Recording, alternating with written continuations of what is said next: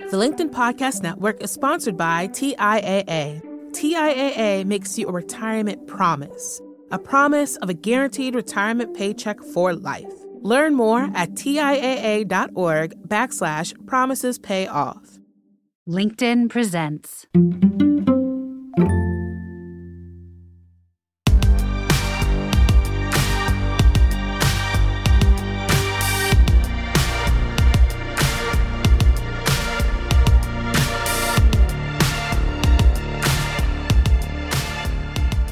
Hello and welcome to the Big Technology Podcast, a show for cool-headed, nuanced conversation of the tech world and beyond.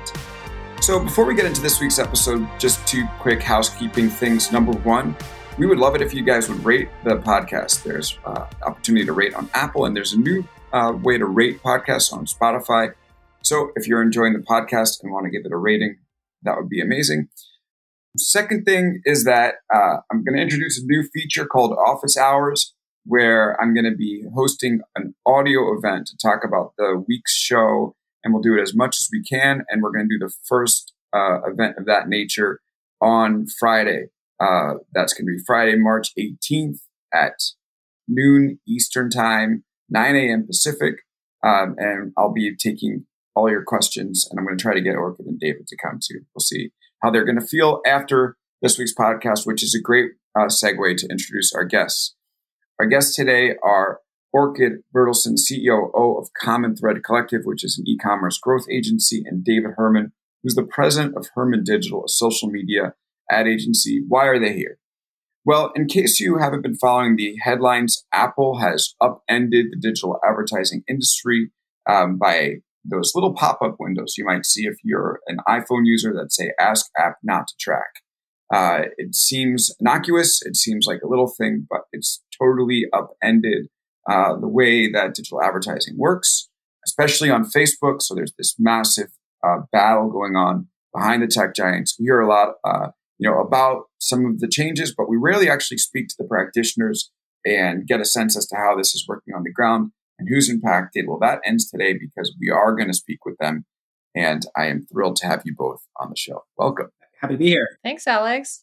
Yeah, excited to be here. I can't promise this is going to be a cool-headed conversation. I think David and I maybe we'll battle it out just to keep things spicy. All right, we definitely will introduce some debate. So, before I decided to do an episode like this, I did wonder whether anybody was actually going to care. Like, why would people care that Apple is putting this ask not to track window out there? What is actually going on? And advertising tends to be, a thing that the broader business industry or community or even the general audiences tend to fall asleep on. But this seems like, pretty big to me. So, David, can you explain what Apple's done and just how big of an impact that's had? Yeah. I'll try to make this as simple as possible. Essentially, the internet is run by, I guess, cookies and tracking. That's how we do most of our advertising across the board. If that's anything from social media to affiliate to news organizations and everything. And what has always happened is essentially when you go onto any website, there is a pixel that tracks your data. And for the longest time, it was sort of this like, okay, if you're visiting the website, you assume that, this is going to be happening and you're going to get this data. And the big behemoth in the world being Facebook is probably going to track me. Apple essentially came out and said, you know what? We are not really happy that this is going on. And we are going to essentially sell a value prop to our customers that, we're going to actually have it where you have to ask for permission to get your targeting. And so that's what they did is they're essentially enabling this block that allows a website, whether it be Facebook, whether it be TikTok, whether it be BuzzFeed or whatever it may be, if they have a mobile app, they have to basically opt into being targeted versus how we normally were, which was always opted in. So that's sort of the high level. And what that means is, just to make it as easy as possible, is that if I or anyone else is using advertising like Facebook to target a user, if a user has opted out, we can essentially serve them ads after a 1-day period. Now that means we could still serve ads to people, It just means that the data that we get back from them and the way that the systems use that data is no longer allowed if they have opted out. And isn't that a good thing? Isn't that a good thing, David? Like, people are creeped out by the way that they get tracked. So, why isn't this the best thing that's happened to the internet?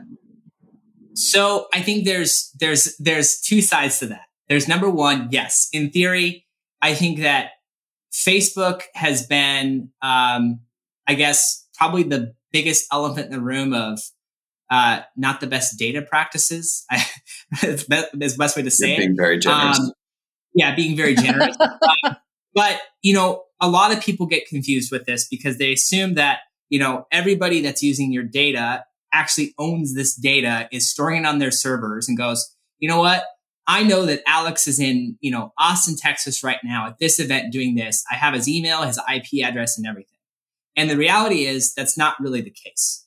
A user or a small business that's running ads on, say, Facebook, they don't have like these email addresses and all this stuff they can target. It's this itemized, like random string of numbers that no one can really see for the general user. Yes, there are situations like we know of certain companies that have harvested data over the past that have done some sketchy things with that data, but that has not necessarily really been the case as of pretty much since 2017, 2018. A lot of the practices that were done, Facebook put a pretty big kibosh on and made it a lot more difficult for that data. And so that's, it's an elephant in the room of like, hey, this is I don't know. It's against every practice to spy on people. But the reality is you need to spend money to run a business online because it costs money from like a server issue for news or whatever it may be. And the only way to make this work for brands and for businesses is to at least get in front of the right eyeballs. And so that's really what this does and prevents what on Apple's side, what it basically is preventing them from doing. Yeah. And I think that this is sort of where people have an uneasiness where they start to think, they hear people from the ad industry refer to them as eyeballs and not people. And that's where some of the discomfort begins with. Or could you add something to say? I'm curious if you'd like, I want to hear what you had to say. And then I also want to throw one at you as well, which is, didn't the advertising industry sort of bring this on itself? Like, it seems like this is, people are opting out en masse to Facebook. Isn't it kind of Facebook's fault? Oh, that's a very leading question. I'll build on that. I think as a marketer, right, especially as a digital marketer, there's always been this question of just because we can, should we? I do think there was a period of time where, especially with digital marketing, everyone's like, all the marketers are like, well, we can measure absolutely everything. We can track everything. We can know all these things about a person. I was like, yeah, but like, do you really need all that information to sell a frozen pizza, to sell a backpack, right? And so we kind of went from this like glut of information where we didn't look at whether or not we should have it or whether or not we could action on it, but just this idea of more. And so I think like, towards the end of my time at Nestle, actually, which was where I was before Common Thread, really embraced this idea of data minimalism, right? You kind of eat what you kill.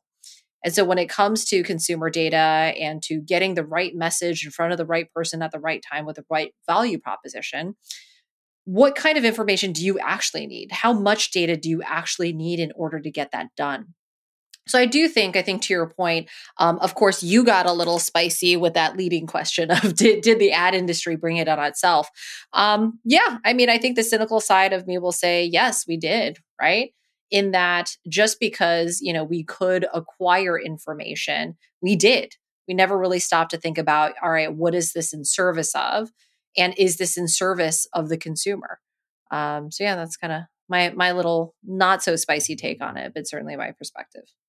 Right. And so let's talk about how it practically is changing, because people have opted out like crazy when you're asked not to track through Apple. Many people say, yeah, why would I want that app to track me? And so they opt out. And so I want to hear how practically this has changed the practice of buying ads online.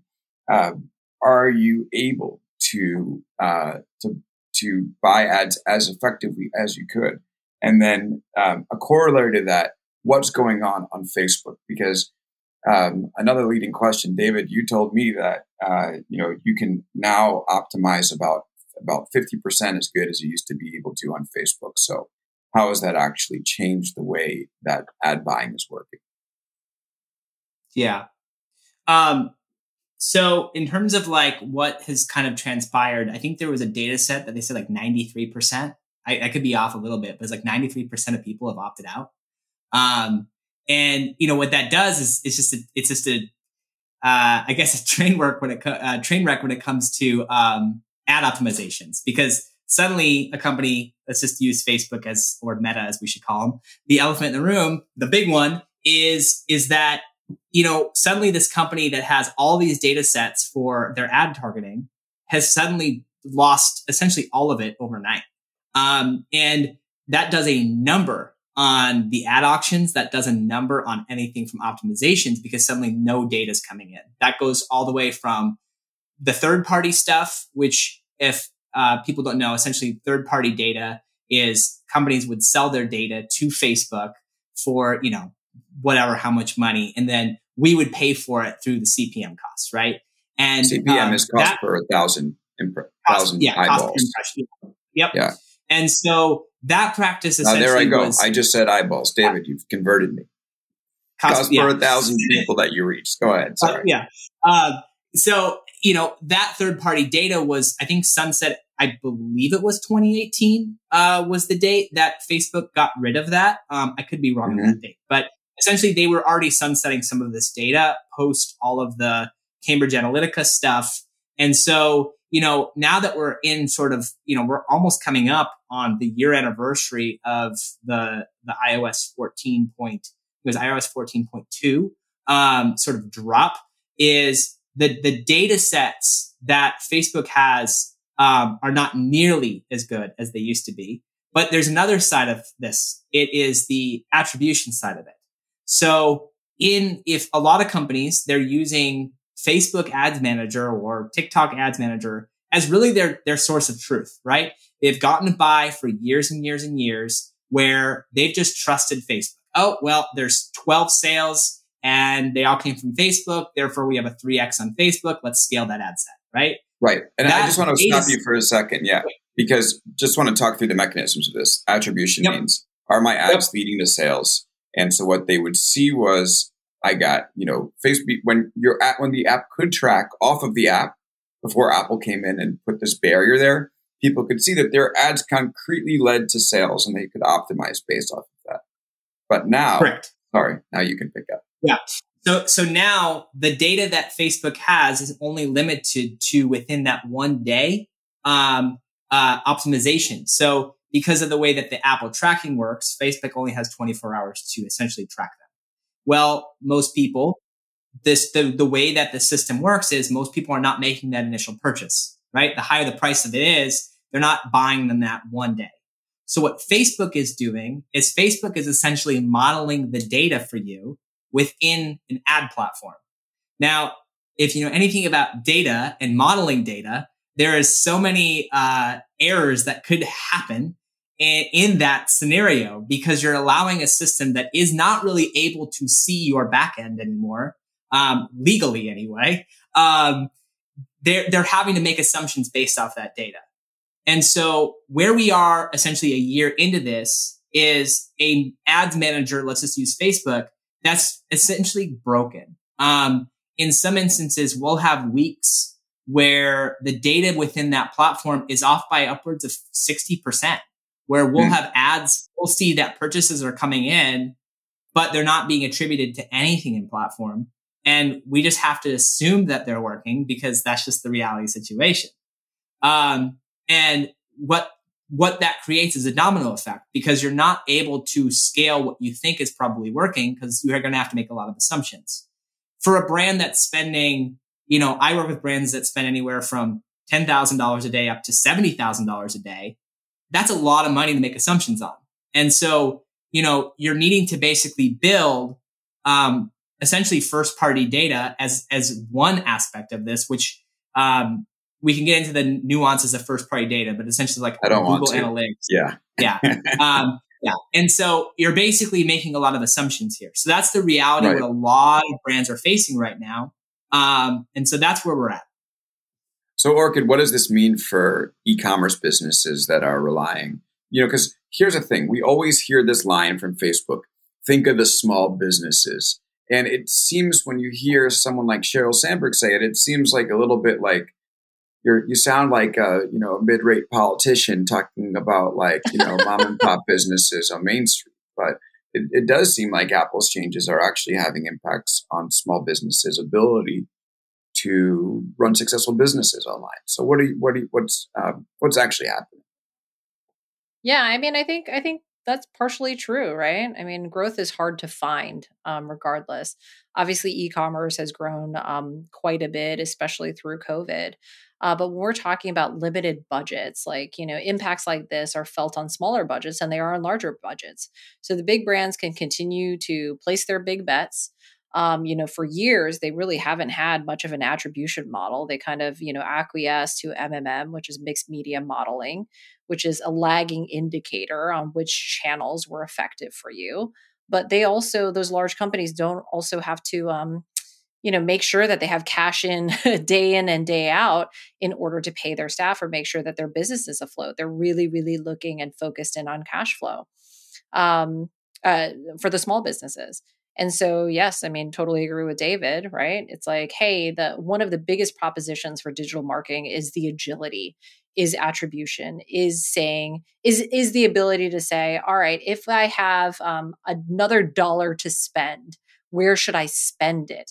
And so on a cash flow important business, having lack of insight into where you should spend that next dollar is extremely impactful.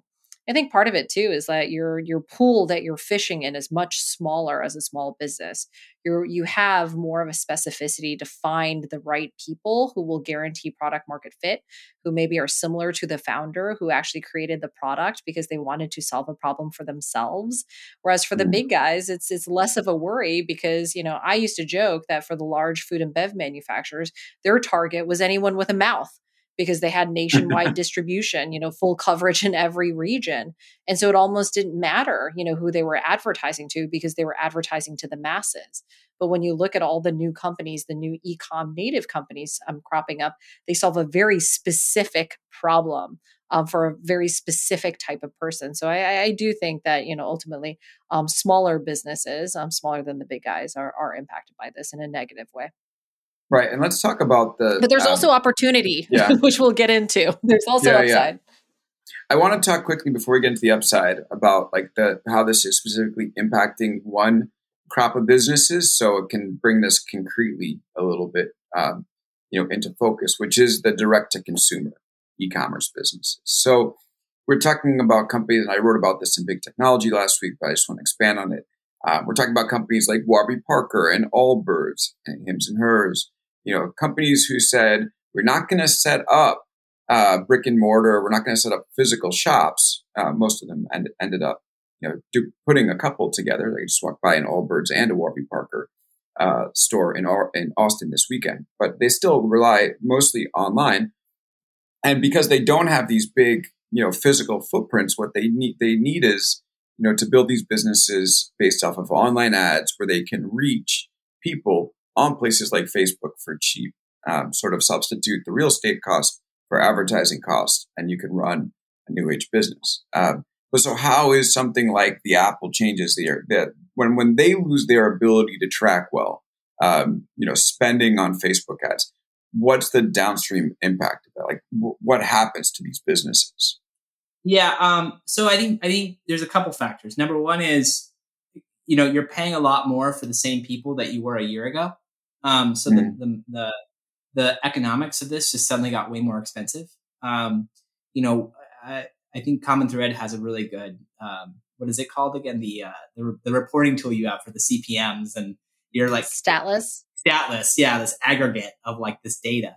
And it's a really cool stat because it shows you just the increase in CPM costs year over year as it relates to just the iOS 14 Apple changes. And so that's number one. Brands are not able to scale quite like they were and get their dollar to go further than they were. But But there's a little caveat to that, right? Because we had a unique year and a half to 2 years where everybody was stuck at home, and naturally the CPM costs were really cheap. 2020 was completely ridiculous, and we're trying to now have to go back to 2019 to make any comparison of like, you know, the data year, you know, in this time frame.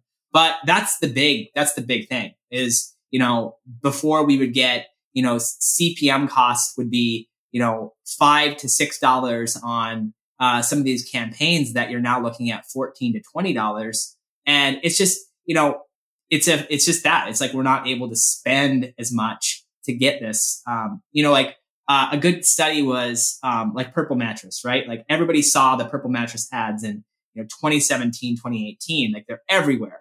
Well, those ads that they were maybe spending a penny a video view suddenly are maybe 3 cents or 4 cents. But in the grand scheme of things, that adds up pretty quickly. So I think that's the biggest issue that we're seeing right now. Were these businesses actually strong businesses if they had to like rely on Facebook to reach people, and like just a small increase in the price to advertise to people can do such damage? And then the other thing that we're dealing with also is shipping costs, which have gone up from somewhere around $2,000 a container to get it in from China. It's now $20,000. But again, like the fundamentals of these businesses, like it obviously makes sense to sell on the internet, but were the fundamentals of these businesses strong if they could get hammered this hard by, you know, a simple tracking change? Orchid, you're up. That's a fantastic question. I think that's the right question, right? Because like when we talk about the heyday of Warby Parker, of, you know, those early guys of D2C, like that was a very, very different time. So you could, I mean, their digital spending was not as large as it is today. CPMs were lower. Like they kind of got by on a lot of different things that, you know, kind of rode the tide of their favor. But right now, I mean, what is that saying? It's like, you know, you don't know who's naked until the tide goes out, right? I think this is what we're seeing is that, you know, with cheap CPMs no longer being available, or cheap CPAs or cost per acquisition, then you really look at like whether or not the business model is sound. Like, do you actually have lifetime value baked into your product or your brand? Or are you a one and done, right? So an example is if you sell a $300 wallet where your proposition is that this is the last wallet you will ever buy, then yeah, you have to continue to look for new customers. But if, let's say, you're a supplement company, right, with like a high return, a high average order value, really excellent product, shipping costs are low because those supplements tend to be pretty lightweight, then your business is, you know, if you found the right people and you have a really strong retention strategy and customer base, you might be able to ride this out. And so I think what we're seeing is like we are, and this is my cynical view of it, but, you know, realist, depending on your view. But I think the long tail of e-commerce, right? A lot of these companies that were built on a whim with, you know, really high COGS, no real value proposition. I think they're going to go by the wayside. Right. Yeah. Yep. So yes, exactly. Sorry. All the acronyms, death by acronyms. Yeah. DBA. But, yeah. Sorry, go ahead. But I think they're going to go by the wayside. And so right now, though, I think the strategy in order to find growth and to win is that you're going to outsmart. You're not going to outspend like you used to. Right. So I just want to share a quick story because it's pertinent. So after my story about what we were just talking about how these direct-to-consumers companies have struggled because of these rising ad prices, because of the inability to optimize, because their tracking is broken and therefore they can't attribute their sales to their ads effectively. And because of the rising shipping costs, I heard from one of the companies in the story. And they were like, look, like our revenue's going up and our subscriber base is going up, and you're citing about our margin contraction is misleading, and here's why. And I was like, look, I'd been tracking all the data. And so I was like, all their earnings reports. And they're like, and here's a link to our earnings reports. And I went in and I looked back at every single quarter since they went public and the data beforehand. And I was like, first of all, your losses have gone up 5x between 2020 and 2021. Losses are up 5x. So congratulations, you're growing your revenue. Your losses are growing, by multiples. And then second of all, you haven't turned a profit since you've turned public. So it seems like a matter of interpretation that you're doing well as a company, because right now the numbers don't really seem to back that up. Yeah. So that's a long way of Alex. Details. I know. It's a long way of me. Exactly. It's a long way of me saying that some of these businesses just are fundamentally weak. So I just want to while we end, before we end this half, I want to talk, just go concretely about two things. Is this actually hurting small businesses, and what's the impact been on Facebook? So let's just we kind of have danced around it a little bit in the beginning of this conversation, but let's go concretely. Is this actually a big problem for small businesses in the U.S. right now? What Apple's doing, and I guess like a corollary to that is do the privacy benefits outweigh the damage that might be done to those companies? David, you work with them all the time, so go ahead. Yeah. So to answer your question, number one, yes, it's hurting small businesses. It is. We see it every day. I'm hit up constantly by businesses that are drowning, that have fired 3 different agencies, and they're just like, we're just like, hey, you're a small team. Can you come in and help us? Because all these agencies can't. And the reality is, you built a business off Facebook's algorithm. You didn't build a business off really a need. And I don't want to be the bad guy in the room, but sometimes I need to say it. And it's uncomfortable to say it, right? So yes, it is hurting those businesses. What was the second part of that again? Well, I was going to ask if the damage, we know that small businesses are the lifeblood of the economy. Yeah. Is the damage to the small businesses worth it for the privacy protection that Apple's customers gain? This is a really, really good conversation that I think could be a podcast in and of itself, because the reality is, the data that we have been given is, again, it's not like we're given this data that we can actually go and target these people outside these things. And the economy of the internet will have to fundamentally change over the next 10 to 15 years if we're literally just going to go, we're going to block all of this stuff. Because right now, Google's solution is already proven to be backfiring with how they're doing things. And Facebook's trying to figure this out in the middle of millions or billions of dollars advertising. They're essentially trying to rebuild their ad platform that was built off data. And the only I would say the only two that are really benefiting right now is TikTok and Amazon. And what you're seeing now is a lot of these small businesses have just abandoned Facebook altogether. And they're like, let's go to TikTok now. And you're like, well, you're really not solving your problem. You're just jumping from platform to platform, but not really solving the fundamental issue, which is you don't really have a product outside of niche. And maybe you're better just to, try something else or go back to email lists or whatever. But that's really, I think, the fundamental element of this is we as an advertising agent, the industry as in of itself did not have any say in what Apple was doing. Apple decided this in and by themselves. They just said, we're going with this without consulting anybody. Now, Google, on the other hand, which basically is their entire business is advertising, is consulting the industry and saying what is the best solution to this? And I do think that's the proper way to go about this, because there is so many hands in this business, not only just from suppliers to, all the way down the rabbit hole of small businesses that essentially, for lack of I'll just say it, we kind of held the economy together in 2020, right? Everyone's shut inside. It's D2C brands that are just hey, I want to create another toilet paper company. I have a supplier. Let's do this, right? They kind of kept things together for a few months there.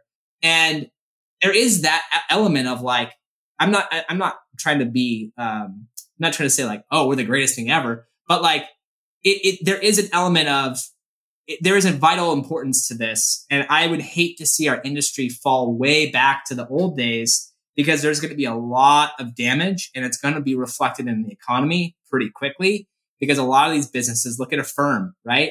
Affirm took a big element of this, right? So all these companies that have been based off of D2C, Shopify, if this continues to go the way it's going, you're going to see a lot of revenue falling out of Wall Street, which is going to affect kind of everybody. So I think that's really what we're looking at here. Right. Orchid, you said something that I want to pick up on, which is that it's not about spending more, it's about being smarter. And I want to put another question to you as we piggyback off of that. Maybe this is good for the advertising industry. I have not really been inspired by any of the ads I see in my Facebook newsfeed. And advertisers at their best, when you speak to people who work in the creative side of the business, tell a story and they make people feel emotion and that connects them to a brand. I'm sure you did a lot of this at Nestle. And when you rely, and this is, early in my career, I did buy ads. So this is sort of talking a little bit about, maybe some of the scars I have from back in the day. But when you buy based off of data, you can lose some of that storytelling aspect of it. And perhaps this takes us back to the heyday of advertising, where it goes back to connecting with people on, this emotional level, creating feelings, as opposed to doing behavioral advertising that's like, hey, you just walked out of a Kmart. You could go back in there and get this couch. I'm just spitballing. What do you think, Orchid? You definitely can do that. I remember back in 2013, there was a lot of conversation around beacons, right? And getting push notifications on your phone while you're wandering around Walmart, which I would not recommend.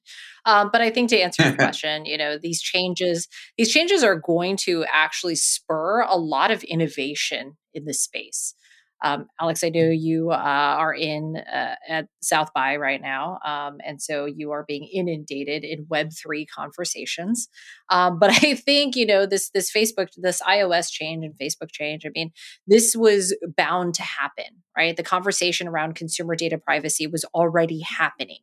A big value proposition for Web3 is this idea of being anonymous or pseudonymous, online and, allowing people to have access to your identity and being able to monetize off of that, right? Personally, not from a corporate perspective. So I do think this conversation was going to happen regardless. Maybe the timing just got sped up through COVID, right? Similar to the adoption of e-commerce and the rise of e-commerce was accelerated through COVID. But I agree with you, right? It is this return to storytelling. It is a return to value propositions, to brand propositions, and a reason to believe. And so, we also at Common Thread service a lot of, smaller clients. And a lot of them, as they're maturing from being D2C only and trying to go up market, right, to a mass audience, that's actually what they have to figure out, is that they found out product market fit pretty early on in terms of a very, very small audience. Sometimes it's a commodity wrapped in branding that actually looks pretty good. But a lot of them now have to figure out what they stand for in the world. Why is their hat, right? Even though it's well made, how is that differentiated from the rest of the market? Why are people going to come back time and again to come buy their product? What is the differentiator? So I do think you're going to see a return to that. Now, that's not going to be right for every single brand, but you certainly see that as part of the brand story and the brand journey as they mature beyond D2C into broader e-commerce, and then finally to take on their final Pokemon form as an omni-channel company. Orchid Bertelsen and David Herman are with us, two terrific ad practitioners. It's great to be online with them talking about the impact of Apple's changes. I want to talk on the second half about how this impacts Facebook. We try to get to that in the first half. We touched on it a little bit. Let's go deeper into that. And then also who wins, what's going to happen at TikTok, Amazon, and Apple. So we will cover that on the second half of the podcast. Hang around and we'll be back right after this. The LinkedIn Podcast Network is sponsored by TIAA. In the last 100 years, we've seen financial markets swing, new currencies come and go, decades of savings lost in days, all showing that a retirement plan without a guarantee, quite simply, isn't enough. So more than a retirement plan, TIAA makes you a retirement promise. A promise of a guaranteed retirement paycheck for life. A promise that pays off. Learn more at TIAA.org/promisespayoff. Hi, I'm Tomer Cohen, LinkedIn's Chief Product Officer. On my podcast, Building One, we dive deep into what it takes to build great products. Recently, we had Zach Perret, the CEO of Plaid, and he shared about his struggles building a financial app for consumers and how he was able to turn it all around with a critical pivot. Take a listen. I personally couldn't resonate as much with the consumer set that we were trying to reach. I just didn't have that level of empathy. When we made the shift to building a B2B product, though, I was building the product that I wanted. My co-founder and I were creating the product that we wanted ourselves, and we had so much empathy for what that product was. Such a great insight. In that sense, we got lucky because we were creating a thing for ourselves. And then the people that we were talking to also had the same problems we did. They were fintech developers. We'd been a fintech developer. We'd been trying to build a fintech product for a year. And so we had such deep empathy. We had such a clear ability to... If you want to hear more of Zach Perret's story and the lessons that follow, listen and subscribe to my podcast, Building One. And we're back here on Big Technology Podcast with Orchid Bertelsen, the COO of Common Thread Collective, an e-commerce growth agency, and David Herman, president of Herman Digital, social media ad agency. You can see both of their comments in my story about direct-to-consumer stuff in Big Technology last week. So I'll drop that in the show notes in case you're interested.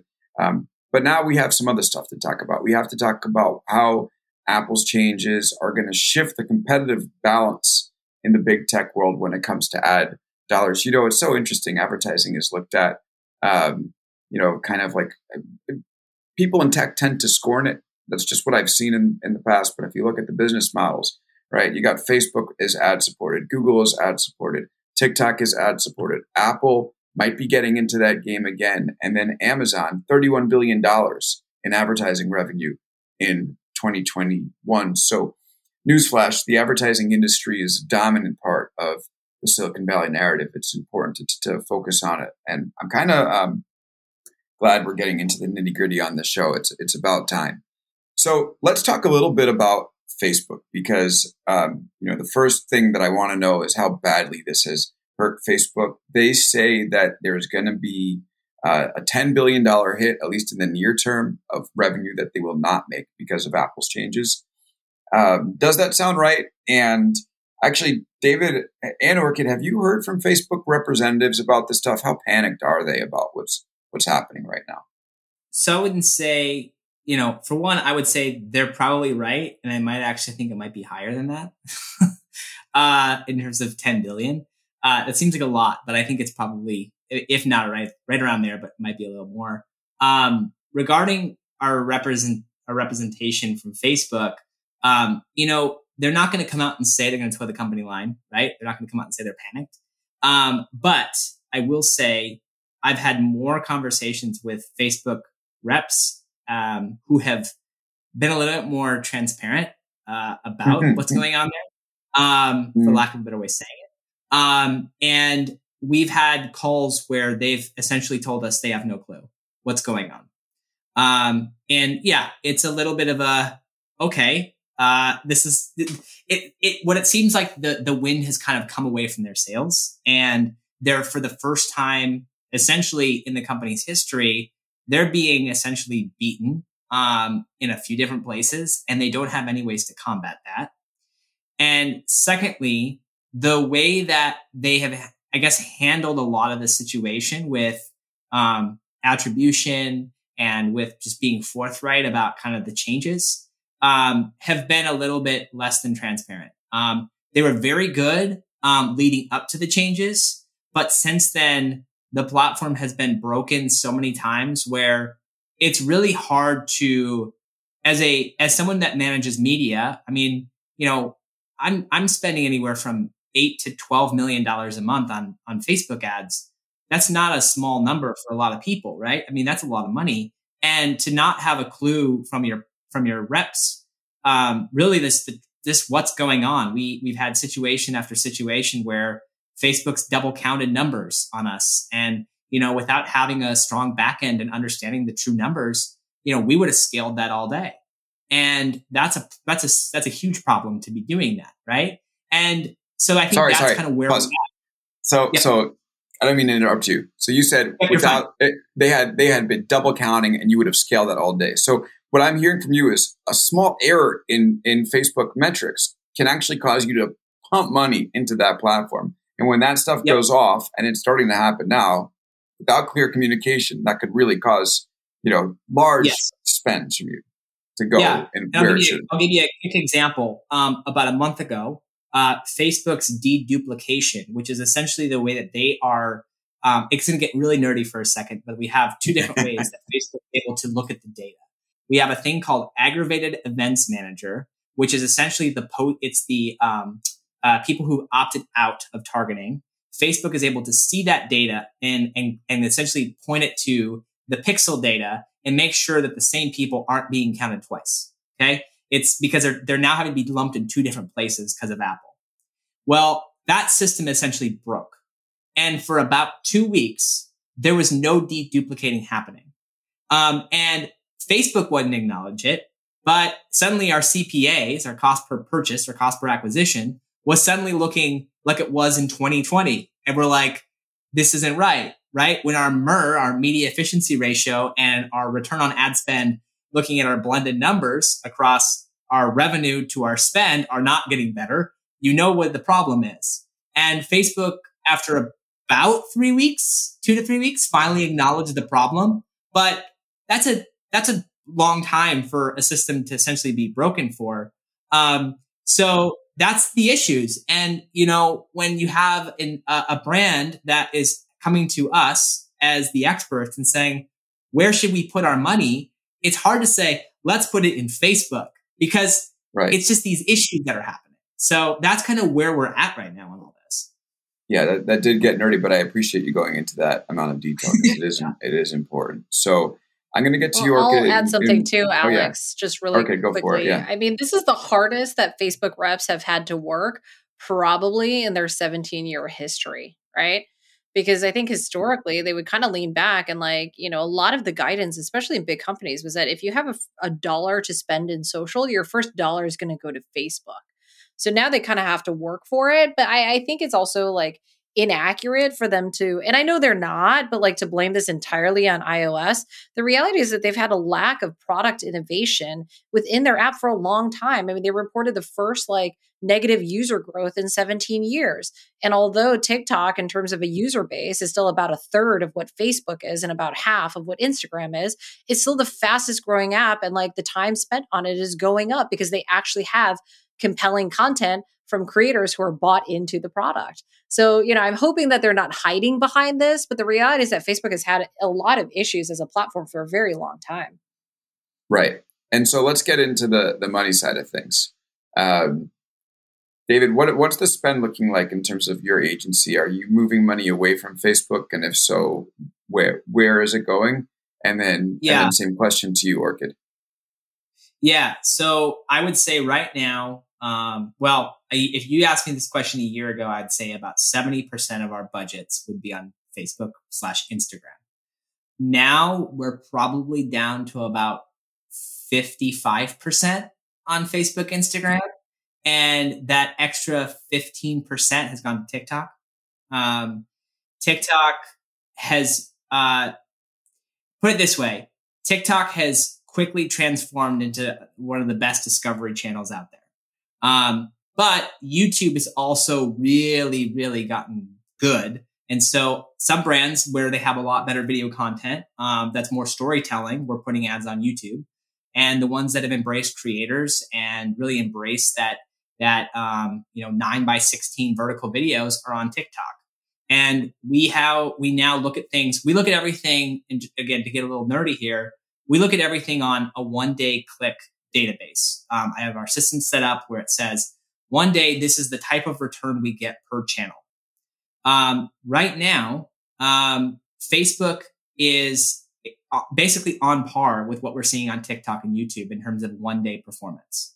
And up until probably maybe this year, it was always Facebook would be number one by a long shot. And so it seems like the quality of the traffic mixed with the conversion data is just not nearly as strong. But TikTok and YouTube, on the other hand, seem to have gotten stronger. And so I think that's really where things are. That's kind of where I'm at. Orchid? Yeah. And for us, I mean, it really is more about the conversation that we're having as we're renewing a lot of contracts with our clients, right? Which is last year, everybody was all too happy to continue to focus on Facebook, Instagram, a little bit of Google search. And that was kind of the conversation, right? Maybe some retention depending on the maturity of the business. Now, every single conversation is, how do we diversify our media channels, especially TikTok, right? So now, in addition to the core social platforms, now we're also talking about Amazon Marketplace. YouTube has also entered back into the chat, right? And so for us, a lot of the conversation isn't about Facebook or TikTok, it's Facebook and TikTok. Because again, right, it's like you fish where the fish are. Facebook still has the lion's share of audiences. So the last information that I pulled, Facebook is at about 3 billion monthly active users. TikTok is about 1.1. But what you're not accounting for is a US audience, or like including China or not including China. But the reality is that there's a lot of momentum and force and time spent on TikTok. And like 92% of TikTok users actually complete an action. So if you'll remember 2 years ago, TikTok announced a Shopify integration, and they had largely done not a lot since then. And now they have in beta that you can actually have a very native shopping experience in app. So TikTok is growing in space. They're continuing to innovate. I think attribution is not as accurate as Facebook historically, but for us, it's definitely much more channel diversification so that you can kind of spread your risk out a little bit. And I think it makes teams more creative and having more levers that they can pull. So we talked about TikTok a bunch. It seems very clear that it's becoming a preferred alternative to Facebook. So 2 questions about TikTok. 1, does the ad platform in terms of the data you can target with on TikTok look anything close to Facebook? Because Facebook has people raising their hand and telling them who they are. TikTok is largely, we raise our hand and tell TikTok who we are in a different way, which is that the algorithm starts to know our personality and our interests probably better than we do in some cases. So how does it look like from a data targeting standpoint there? And it's kind of interesting, actually. Maybe Apple, by cutting off Facebook's data, is actually now driving us to TikTok, which might do even more data collection. So I'm curious what you think about that. And then 2, when it comes to the creative, right, is the creative, it's very different on TikTok. On Facebook, you could have like an image and a headline. On TikTok, you have to, it's much better to have a person. You can't like have a Lucky Charms box talking to people, although maybe that would be interesting. Like it's generally like, TikTok creative needs to be unhinged. Yeah. If it's unhinged, it will succeed on TikTok. Right. Okay. So actually, I won't put my opinion on it. So let's go. A, the targeting, B, the creative. How does that change? And how is TikTok holding up next to Facebook? Or could you started, so you can pick this one up. I'll start with the creative. I'll pass it over to David for the data. Targeting. But Okay, I great. mean, I am someone who is far too old to be spending the time that I am on TikTok. We'll put it that way. So addicting. But what is interesting, it is so addicting. The algorithm's so right. And so, I mean, I guess I will speak to targeting a bit. I mean, targeting is really interesting because it's like, there's human behavior and then there's what humans tell you. Right. And so like the running joke was always that, for me, so I turned 40 in July. So Facebook launched my sophomore year of college. I'm pretty sure a lot of the interests that I put in there are still from my sophomore year of college. So you see like a lot of bands like Live. I was super into Live. I don't know why. I was also into Fish. Like, please don't judge me.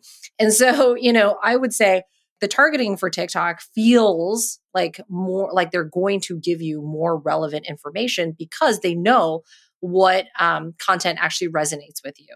And so the content that we've seen, of course, is also wildly different because, those glossy, very finished ads, don't really work on TikTok. What works well on TikTok is, everyday creators, everyday people giving a testimonial or introducing a product. Because if you tap into human behavior, people like to feel like they're the first to discover a product that they will then tell their friends about, right? There's always like this idea of discovery. And so, what's interesting about TikTok is that you can't always hop on trends as an advertiser, right? Like, I'm pretty sure we couldn't get the rights to like the yassified Shrek in a latex cat suit dancing in the background. And if you don't know what I'm talking about, please go look it up. So, or trending music, right? You can't necessarily pay the exorbitant amount that comes with licensing that music. So you do have to be a little more creative. Now, a lot of clients are also asking like, hey, what about organic TikTok? And then, some of them will reference the Duolingo owl. And so like that takes a lot of time and effort too, right? But again, like when you have like just a really diverse and wild set of creative on the platform, what you ultimately end up testing isn't necessarily like minor iterations, but it's actually like large categories of like different creative, right? Do you have someone in the background with a big block of text that you have to read through? Is that a format? Is another format like actually a creator, like doing an unboxing experience? What does that look like? Is another one where you try to hop on a trend without actually like, breaking any legal rules around it. So we're seeing like, we're having a lot of fun on the creative side, but not like there's no one thing right now that works for every single brand across every single category. Do marketers have the capacity? I just want to throw one more follow-up to Orchid. Do marketers have the capacity to scale up the creative needed to be effective on TikTok? And I'm asking this with a particular eye on whether TikTok can actually be competitive with Facebook. Lord forgive me for saying this, but it doesn't take a lot of creativity to put up a banner image and a headline on Facebook. It takes a ton of creativity to put up a video on TikTok that people respond to. So I'm just trying to think about TikTok's ability to ramp up its revenue, and that will obviously take marketers being up to the challenge. Are they? It depends. I know that's like the answer that most people hate from marketers, but it truly depends. So I agree with you. I think a lot of like direct response or e-commerce ads that just feature a promo of like 30% off is not wildly creative, but you can run through a lot of those. And I would still argue there's still a place and time for creative like that, right? Now with TikTok, we have a large UGC department. And so we're seeing a lot of our brands are coming to us. Yeah. Yes, sorry. User-generated content. So where we reach out to creators and we source them, we give them a brief, they actually like send back creative to us. So we have a lot of brands who are at that stage where they do have an internal production arm, but they need to augment it through other services. So we do help them scale up that way. Now, the thing that I think that we're feeling now, and I think I'm either a millennial old or a geriatric millennial, is that when I started in advertising, right, I was like the young kid who they would like invite to all the rooms. They're like, tell me more about people like you. And I was like, this is so easy. I just talk about myself. And now, for a lot of us in leadership, now we're talking about Gen Z, which is an entirely different sentiment around a generation. They want different things. They think humor is, different types of humor are funny than like the millennials, right? And so now all of a sudden you have these marketers who like just don't have a grasp, right, of what this generation wants and what resonates with them. And so that's kind of the bridge that we have to build, is to say, all right, of all of these things that we are testing, right? For CTC Common Thread, it is what are we seeing in the broad category? What are we seeing for brands similar to you? And then how do we apply it so that we at least shorten the learning curve rather than start from net new and starting from like 30 different ad types, right? We just kind of narrow it down to 10. So it is difficult. It is a new challenge, but the rewards are there. Yeah, I'm going to take what I'm hearing and say I think creative is going to be the hardest part. Ad creative will be the hardest part for advertisers to handle on TikTok. And I think that will be the biggest impediment for TikTok's ability to grow and compete with Facebook in a real way. David, your thoughts on the targeting? Yeah. So the way that TikTok's targeting essentially works in the ad platform is in a variety of ways. Number one, they do have select interests. It's growing every day. And the way that they compile those interests is based off the algorithm. So the algorithm is feeding those interests. So, you can find things such as like as basic as, iPhone, but you can get really detailed on it actually. And while Facebook has reduced their amount of interests, TikTok has increased them. Outside that though, they have things such as creator content. You can target creators based on their content. You can target with hashtags. Hashtag targeting is very, very, very, very deep. In fact, oftentimes we will use hashtag targeting for a lot of the niches, and it will get very down into the nitty gritty. And so, I'm as someone that I've been on TikTok's platform since their beta in 2018 in terms of like playing around with the ads and everything like that. And night and day difference between where they were even 2 months ago to where they are now in building something. And, but to kind of echo what we were talking about earlier with the content is that it is a behemoth.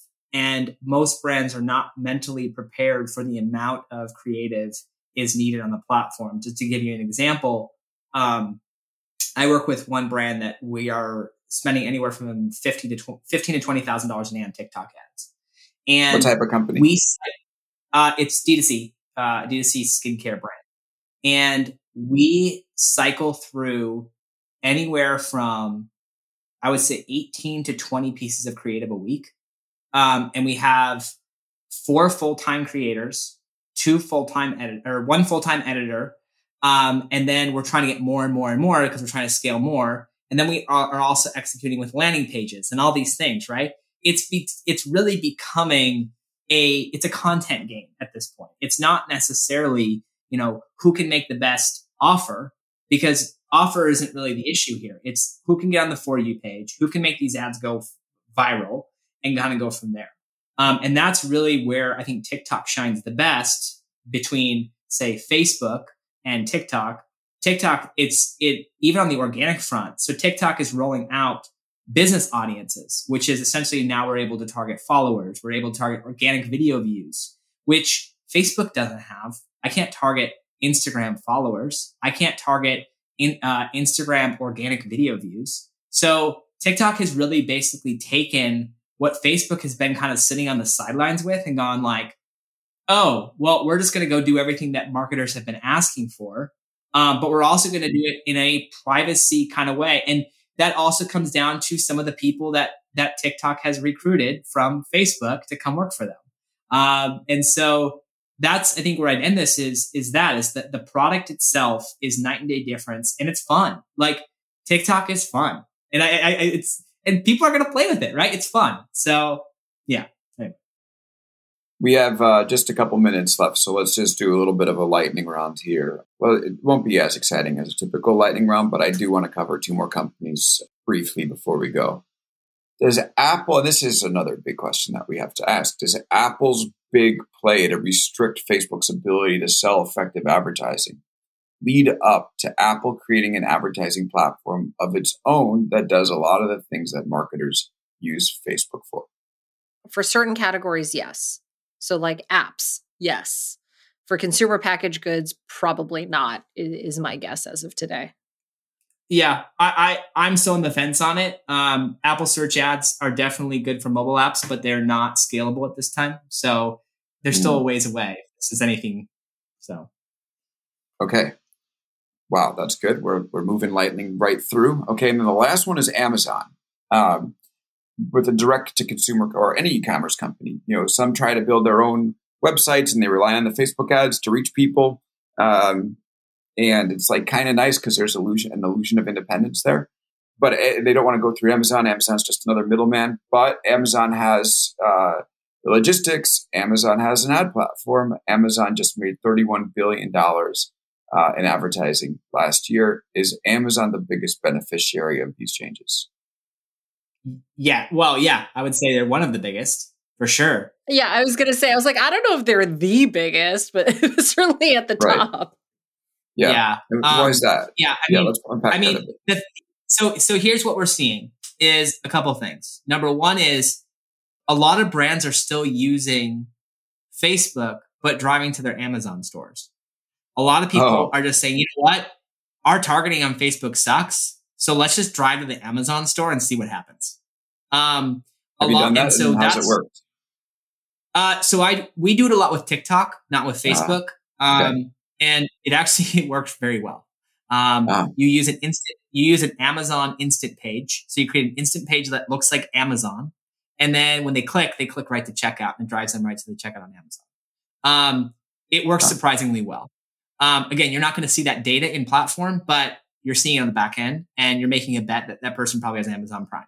But there's a lot of, Amazon is sort of in D2C especially is kind of an ugly place because a lot of people don't want to play there for a variety of reasons. Number one, it's with the expense as it is already of running ads on these platforms, then to have Amazon take their cut as well.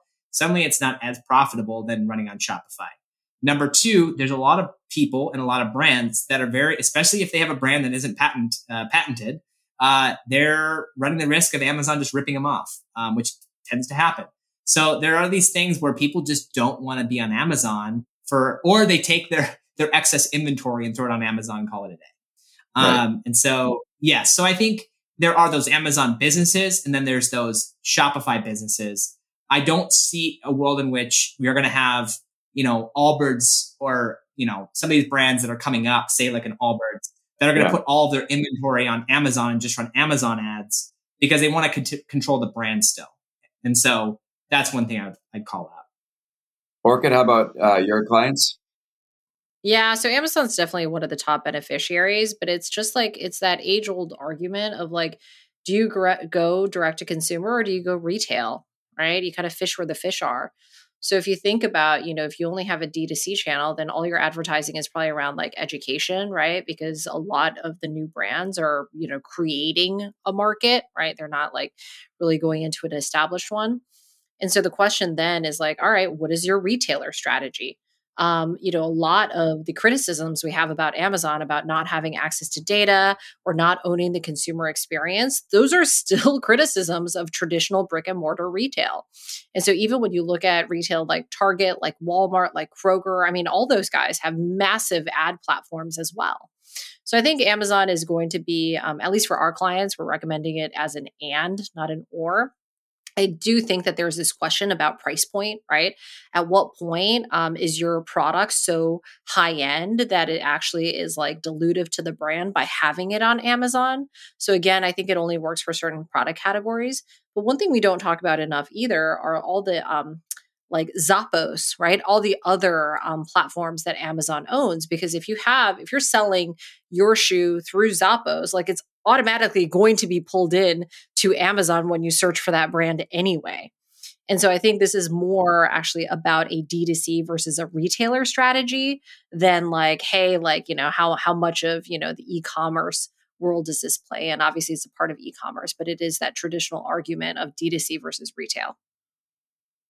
Amazing. Well, look, I love an advertising conversation for many reasons. I'm an old school ad nerd, so I can't get enough of the industry. And I also think that, and as we've shown probably over the last hour, is that when you start talking about advertising, you really get into the way that the businesses of some of the biggest companies in the world function. I talk about Apple, Amazon, Facebook, Google, TikTok. This is where it comes down to. This is sort of where the business rubber meets the road. And it's always good to really get in and explore. And instead of, talking about high level numbers, actually speak to the practitioners and hear about, how these systems work and how the impact is felt on the ground. So Orchid and David, thank you so much.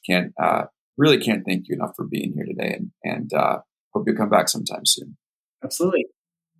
Yeah, sounds great. I'm waiting for your next book, Alex. Then we'll host another book club. So I know I have to get to writing. Maybe we'll do one about these tech giant wars.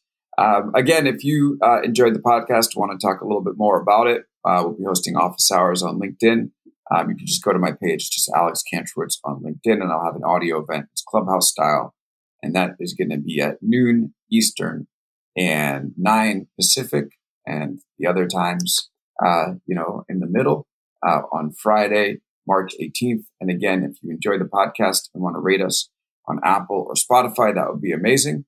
Thank you, Nate Quatney, for editing the audio. It was really nice to see you in Austin this past week. That was cool. Nate and I have been working together for a long time and finally got to meet in person, so that was awesome. Thank you, LinkedIn. It's a pleasure being part of your podcast network, which includes advertising. Let's keep it up. And thanks to all of you, the listeners. Appreciate you coming back every week. And I hope you join us next Wednesday for a new conversation with a tech insider or an outside agitator. Until then, take care.